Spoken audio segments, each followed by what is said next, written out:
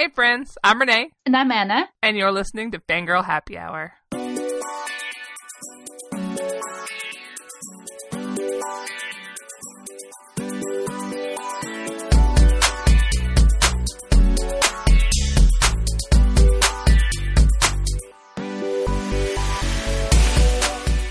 Today we're here for our first Vault episode of the year. We are going to talk about Sunshine by Robin McKinley, a 2003 novel about a woman who is kidnapped by vampires and chained up in a room with another very hungry vampire and what happens after that. And we're also going to probably discuss vampire dick. And apparently vampire ducks. What's wrong with vampire ducks? That could be a thing. Yes, sure, Renee. It could be a thing. Anything is possible. What is the animal that you would be most scared of if it was a vampire? A grasshopper. A vampire grasshopper. Can you imagine anything more terrifying? They land on you and then just start eating. What if you accidentally walk through a swarm of vampire grasshoppers? You will never see me again.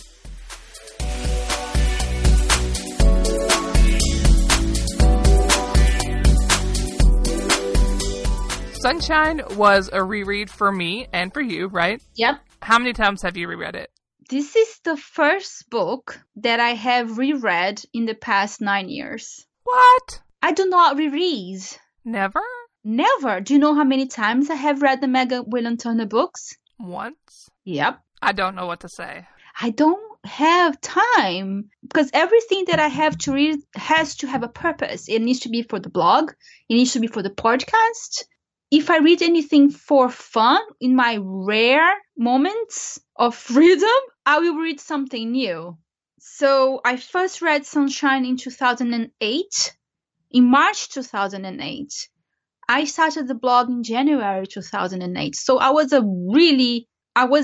baby blogger when I first read this book. And I was really into romance. My memory of it for the past 8 years has been that it is a great book and it features an amazing romance. And for some reason, I had memories of a sex scene that never happened, as it just so happens.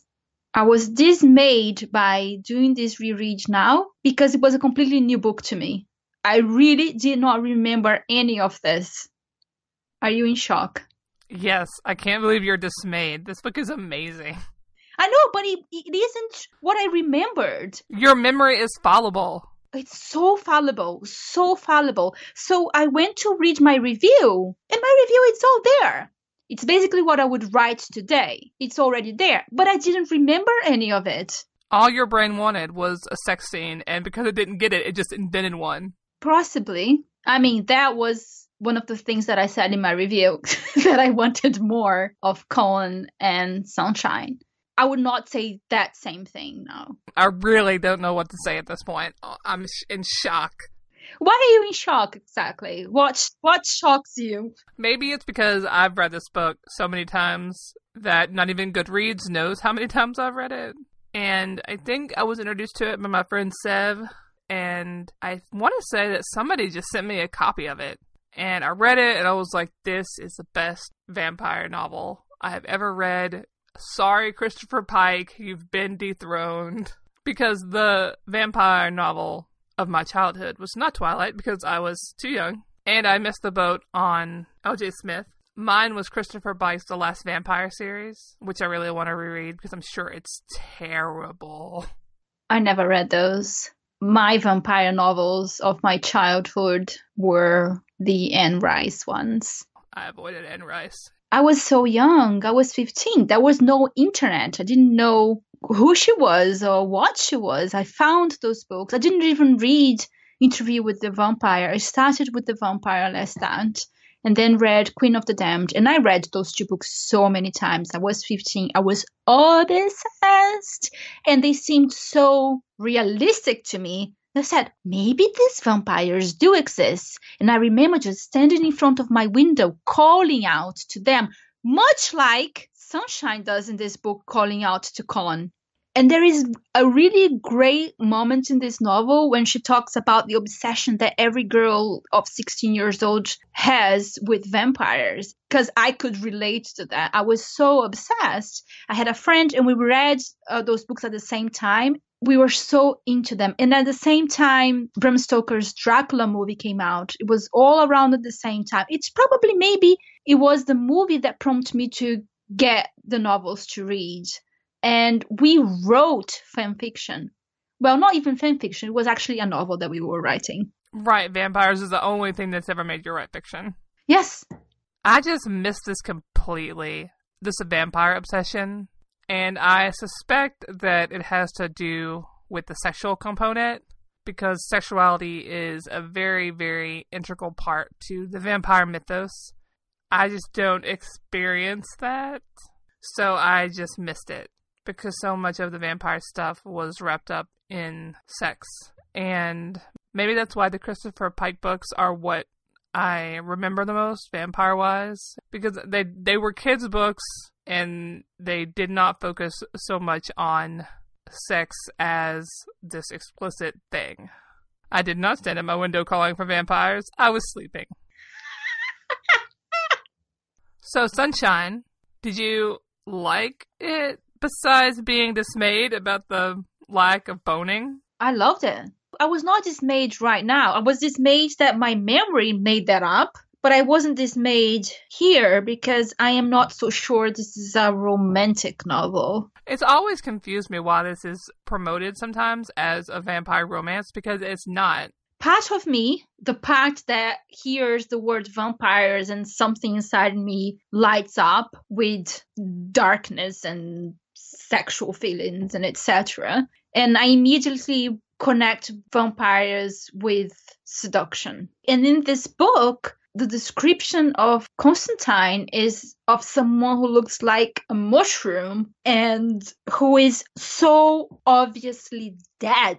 One of the things that Sunshine remarks over and over again is how he doesn't have a heartbeat. He doesn't move like a person. He doesn't behave like a person. His laughter is terrifying. And yet, there is parts of me that think, but why not? But I'm not sure what they are in this novel.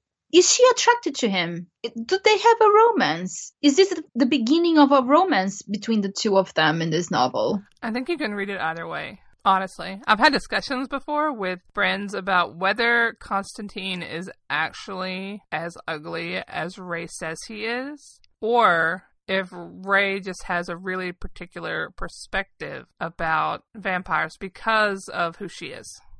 At the end of the novel, when they take Constantine and Ray back to SOF headquarters, and everybody there is sort of suspicious, they think he's a vampire. But they can tell for sure because he passes as human so easily. Something in me is kind of like, Ray, I think you have some special vampire seeing skills. Huh. Because she can look vampires in the eyes.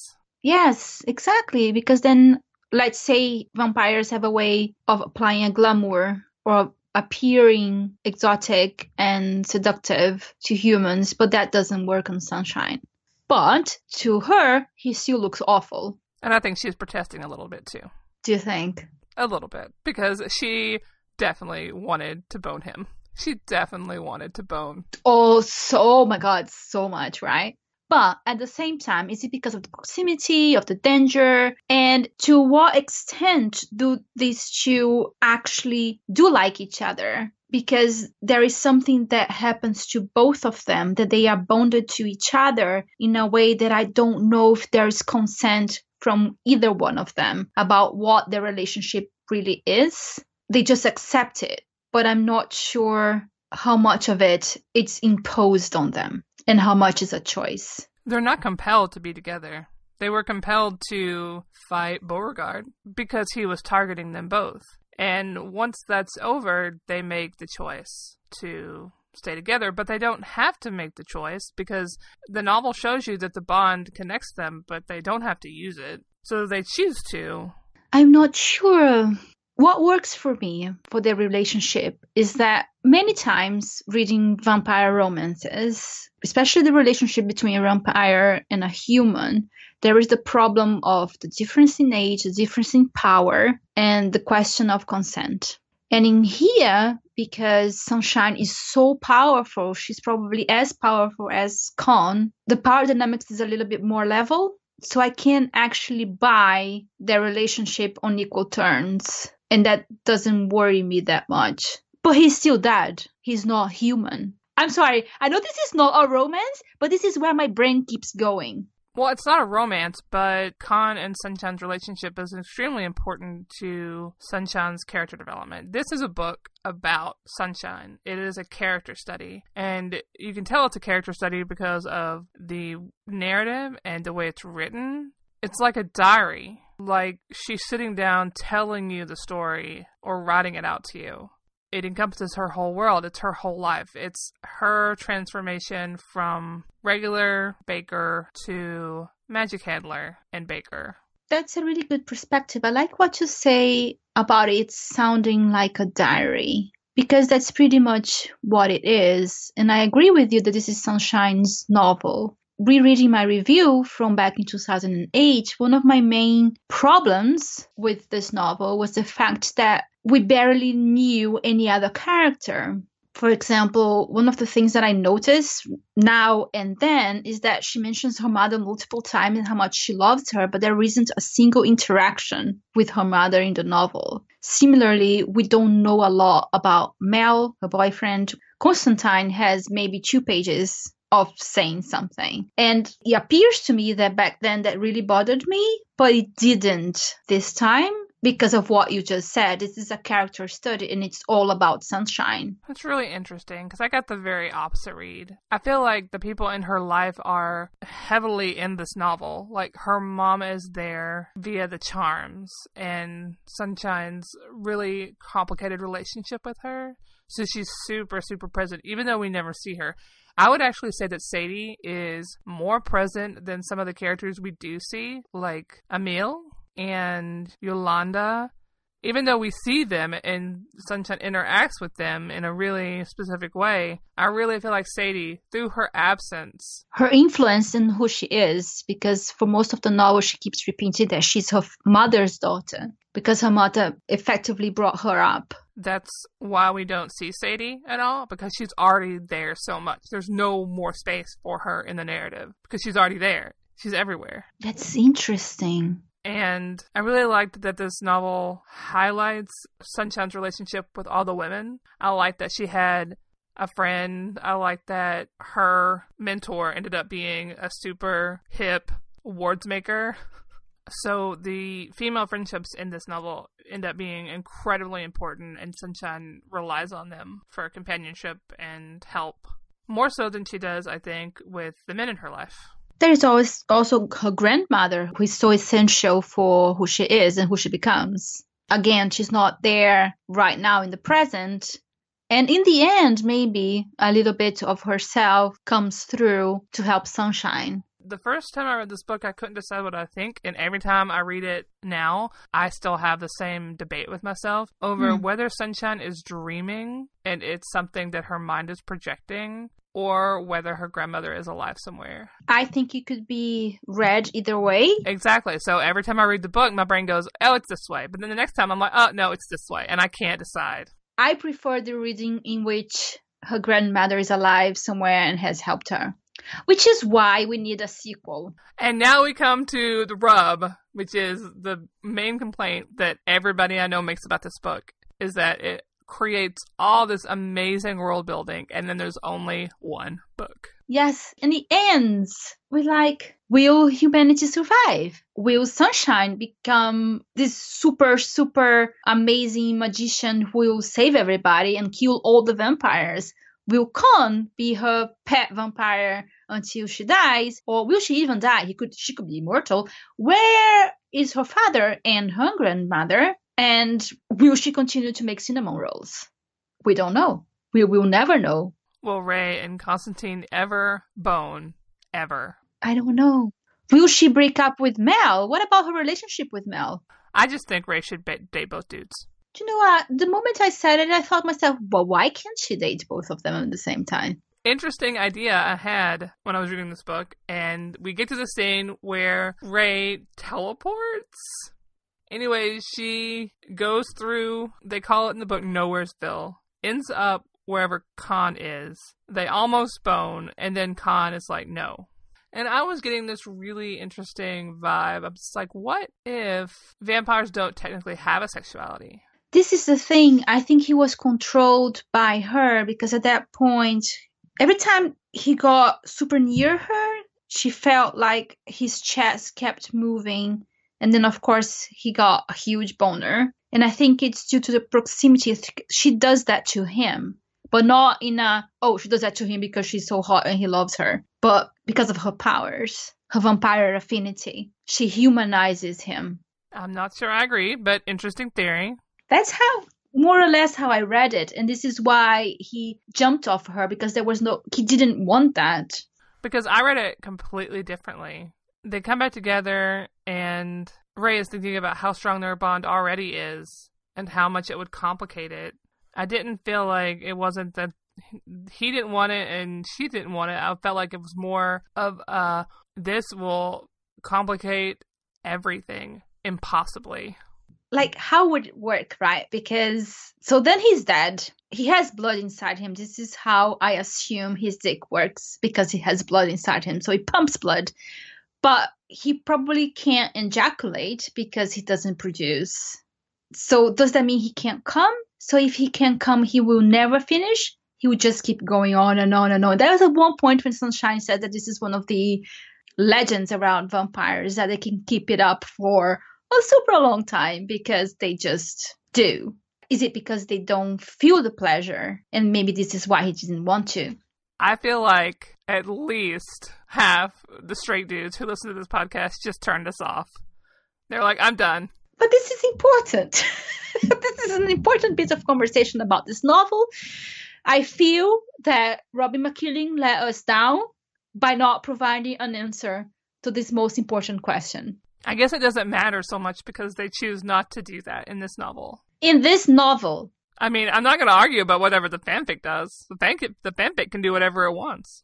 Well, okay, moving away from whether or not Constantine can have orgasms, which apparently is a very important topic, and I guess we'll have to do a poll. Somebody please email us with your opinions about whether Constantine can have orgasms. Anna really needs to know what the consensus is on this topic. There is so much going on in this novel because there was a war, a magical war called the Voodoo Wars. It's changed how the world works.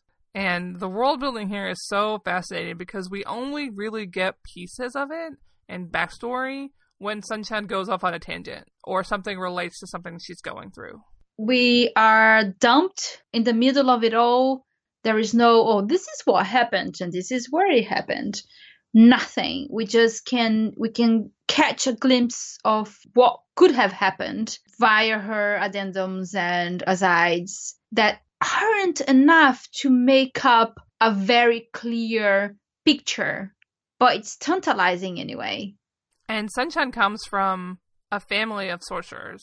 Her dad was a sorcerer, and in the novel, when Sunshine visits Khan, she's drinking out of a goblet that's reacting to her weird, and he tells her that the goblet used to belong to her family.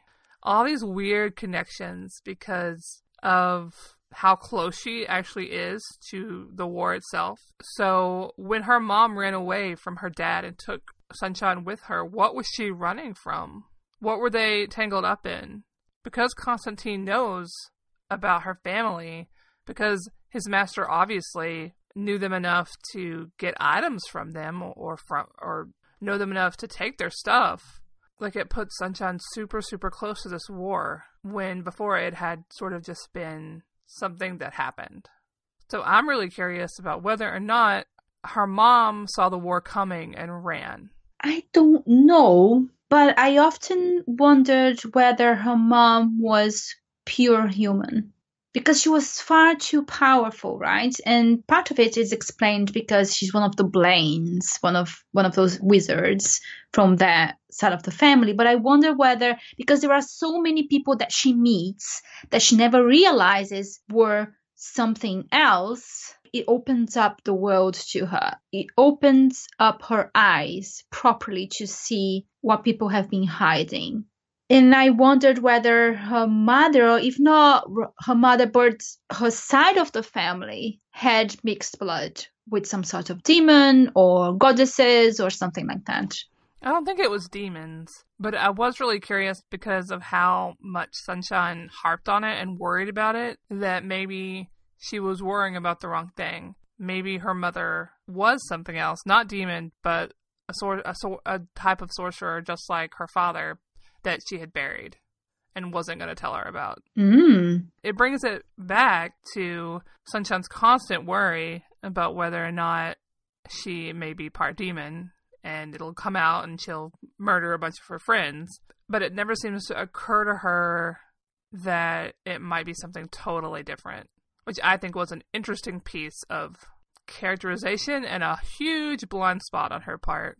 Like, it never occurs to her to wonder, well, my dad might have been a sorcerer. What was my mom? Not believing or not wanting to find out more about her mother gives her a way out of not being completely non-human. Because for most of the book, that's the gist of it, isn't it? Her having to come to terms with the fact that she's not Sunshine the Baker anymore, that there was more to her. Pat, one of the SOF members, tells Sunshine that they don't have very much time left, humans. That's a very alarming statement. What I find really interesting is that humanity doesn't have that much time left. But we also see that humanity doesn't really seem to exist anymore because everybody is part something. What does his statement mean? Does he mean that humanity, humans, like pure human, is going away and the world is going to have to adapt to a world that's full of people who are half demon, half were? What's going to happen to places like SOF? Are they going to register everybody? Are they pushing back against this tide of the whole world becoming other, and they know it's not going to work? As the novel starts, Sunshine's like, oh, the others. And then as the novel progresses, we meet a lot of these others, and they're not bad necessarily. They're not evil necessarily. They're just, people trying to make it in the world. And then he makes that statement that we only have so much time left. Does he mean we only have so much time left before the vampires take over? Or does he mean we only have so much time left until humanity becomes the minority? I read it as until the vampires take over, but it could be the other way around. Or both. It's true what you said, that no one around her was pure human. I think Charlie, even though she doesn't say anything, I think Charlie had powers too, and obviously Mel was a wizard, right? I was convinced Mel was a wizard, yeah. Well, because I was convinced that Mel was a wizard before I ever got to the part at the end of the book where Sunshine is killing Beauregard, and he lends her his power. Exactly. I think it's really, really interesting that the novel ends, and they go home, and then Sunshine goes out with Constantine for a nightly vampire walk.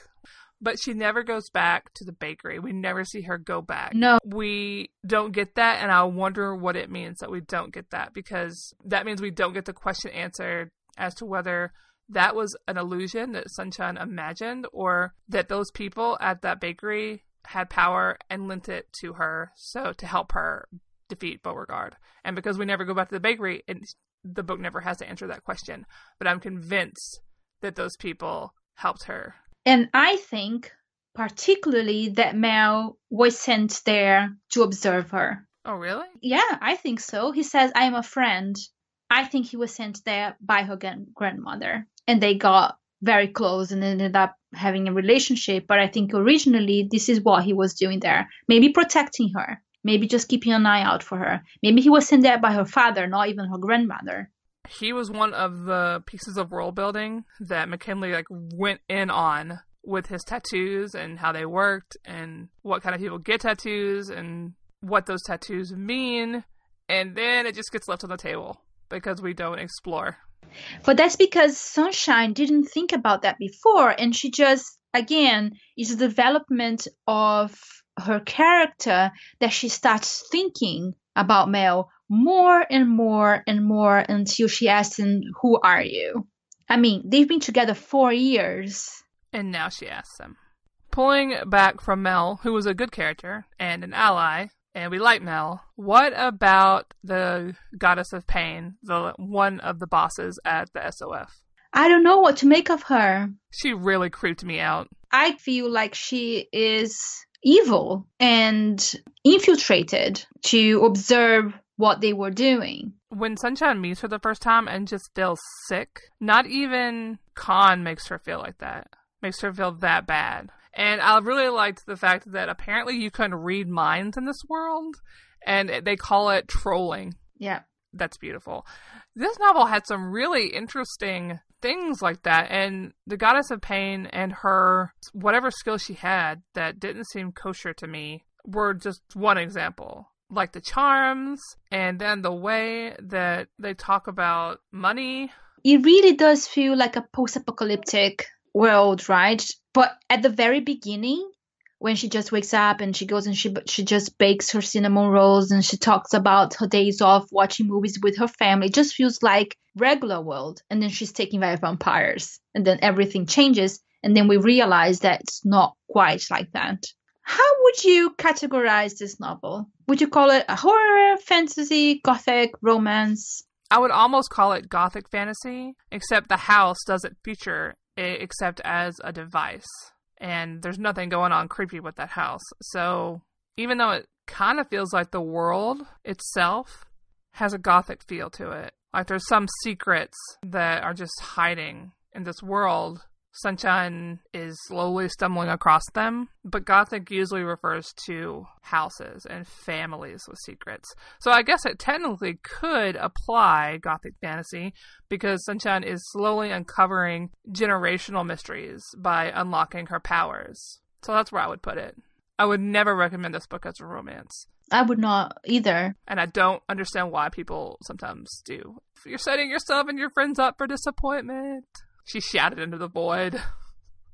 I mean, it can be understated that Khan and Sunshine's relationship is incredibly important, and there's a lot of fascinating discussions you can have, but this is very much a novel about how a woman comes into her power, how she deals with it, and what she does with it when she has it.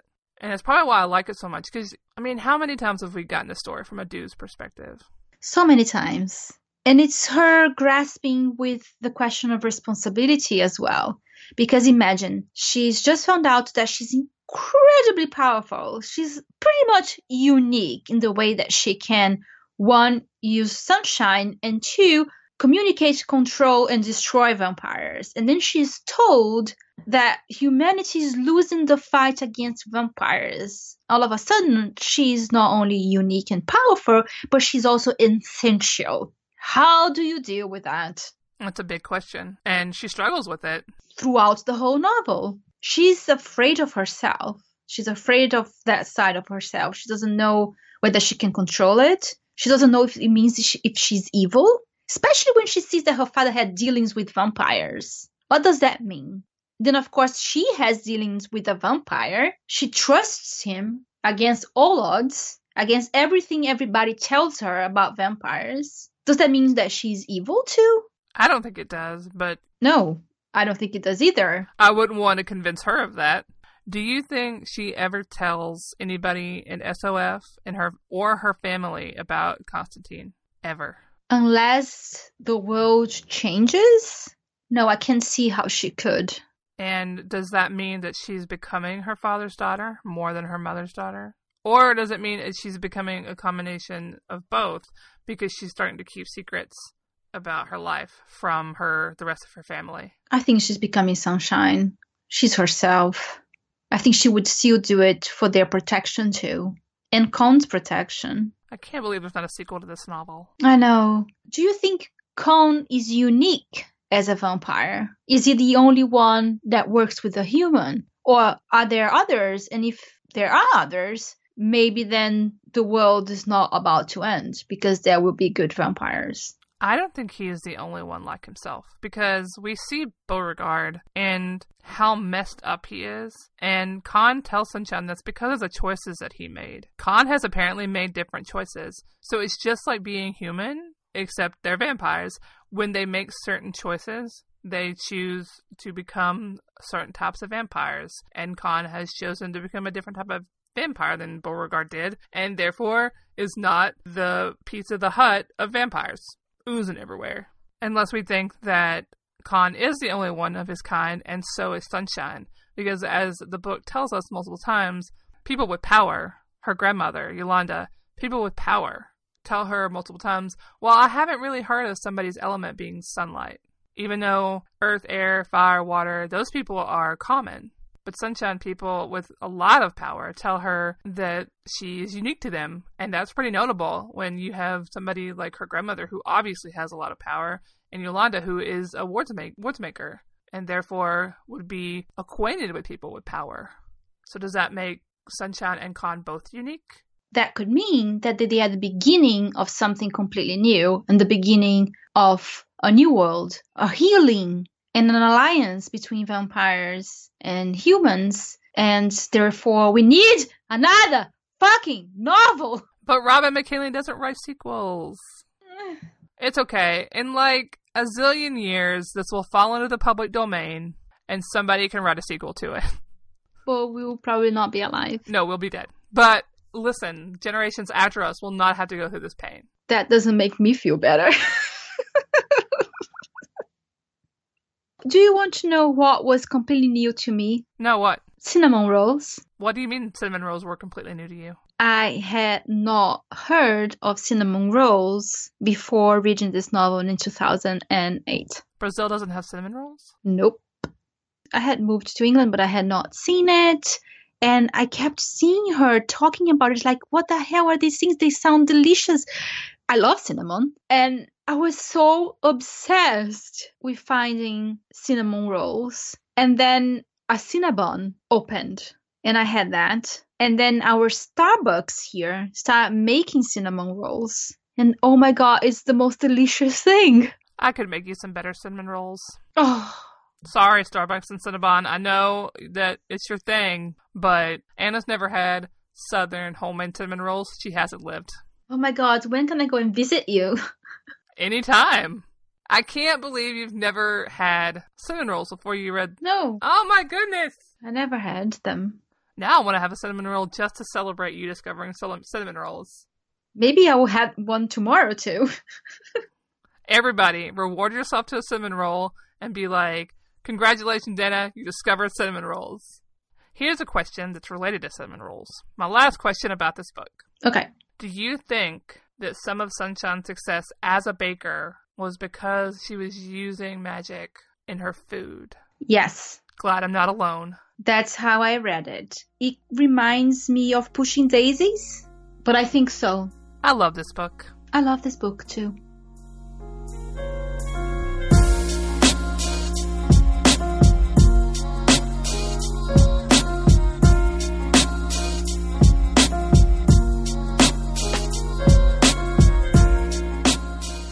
It's time for vampire-themed recommendations. Anna, what have you got for us? I have so many recommendations. I don't know where to start. I don't know what to recommend. Do I recommend things that I loved when I was 15? Probably not. That's probably not so safe. So I'm going to recommend something that I read more recently. An actual romance novel with actual romance in it, and a vampire that is amazing and finds someone to love and someone who loves him back. It's called Demon Moon by Mel Jean Brooke. It's part of the Guardian series that I have already recommended. The first book was Demon Angel. Demon Moon is the second book in the series, and it features Colin, a super amazing vampire. It's so sexy, guys. It's so hot. Please read this. What about you? What do you recommend? Back in 2010, Inception came out, and Inception was a huge fandom. It exploded. I won't pretend that it did not explode because two of the characters who were being shipped were white guys. That's definitely part of it. But it was fascinating how big it got. And because when fandoms get really big, you get canonical fic, but you also get really great AU fic too. And Weatherfront wrote a story called En Route to Transylvania, which is an Eames Arthur story where Arthur is a vampire, Eames is a goat herd, and they all live in this farming village. It sounds ridiculous, but it is amazing. It's amazing. Weatherfront is one of my favorite authors ever, and it is amazing. So if you want something that will cheer you up, you can go read the story. Even if you haven't seen Inception and you don't know the characters, I still think this holds up as like a fun short story. Because it's a little romantic, and it's a little adventurous, and it's a little ridiculous, but it's so much fun. That sounds wonderful. And it's not very long, too. So you can definitely read it very quickly, as I try to get more and more people as possible to go read the story that I love. Okay, Anna, tell everybody what we're going to be discussing next time. Sure. On our next Friday episode, we'll be talking about Ms. Marvel Volume 6, Black Panther Volume 1, and 6 Weeks by Moore Laverty. It's gonna be a great time. I think so, too.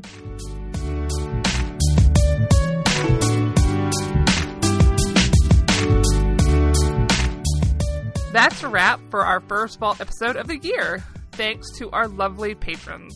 Instead of getting a long-form Vault episode every quarter, you're going to get an episode like this every month. Unfortunately, they probably won't all have discussions of vampire dicks. Sorry. Unfortunately is the key word here. We want to hear from you. What is your favorite vampire media? Let us know via Twitter at Fangirl Podcast, or you can email us at fangirlhappyhour@gmail.com. If you like the show, share it with a pal. You can also subscribe to our excellent newsletter at fangirlhappyhour.com. Our transcripts are made for us by Susan, and you can find her on Twitter at Spindly. Our show's art is by Ira. They are on Twitter at It's Just Ira. Our music this week is by Chucky Beats and Boxcat Games. And links to all of these awesome folks will be in our show notes at fangirlhappyhour.com. And remember that we are now on Patreon. Drink water, sleep more, contact your representatives. And thanks for listening. See you next episode. Bye!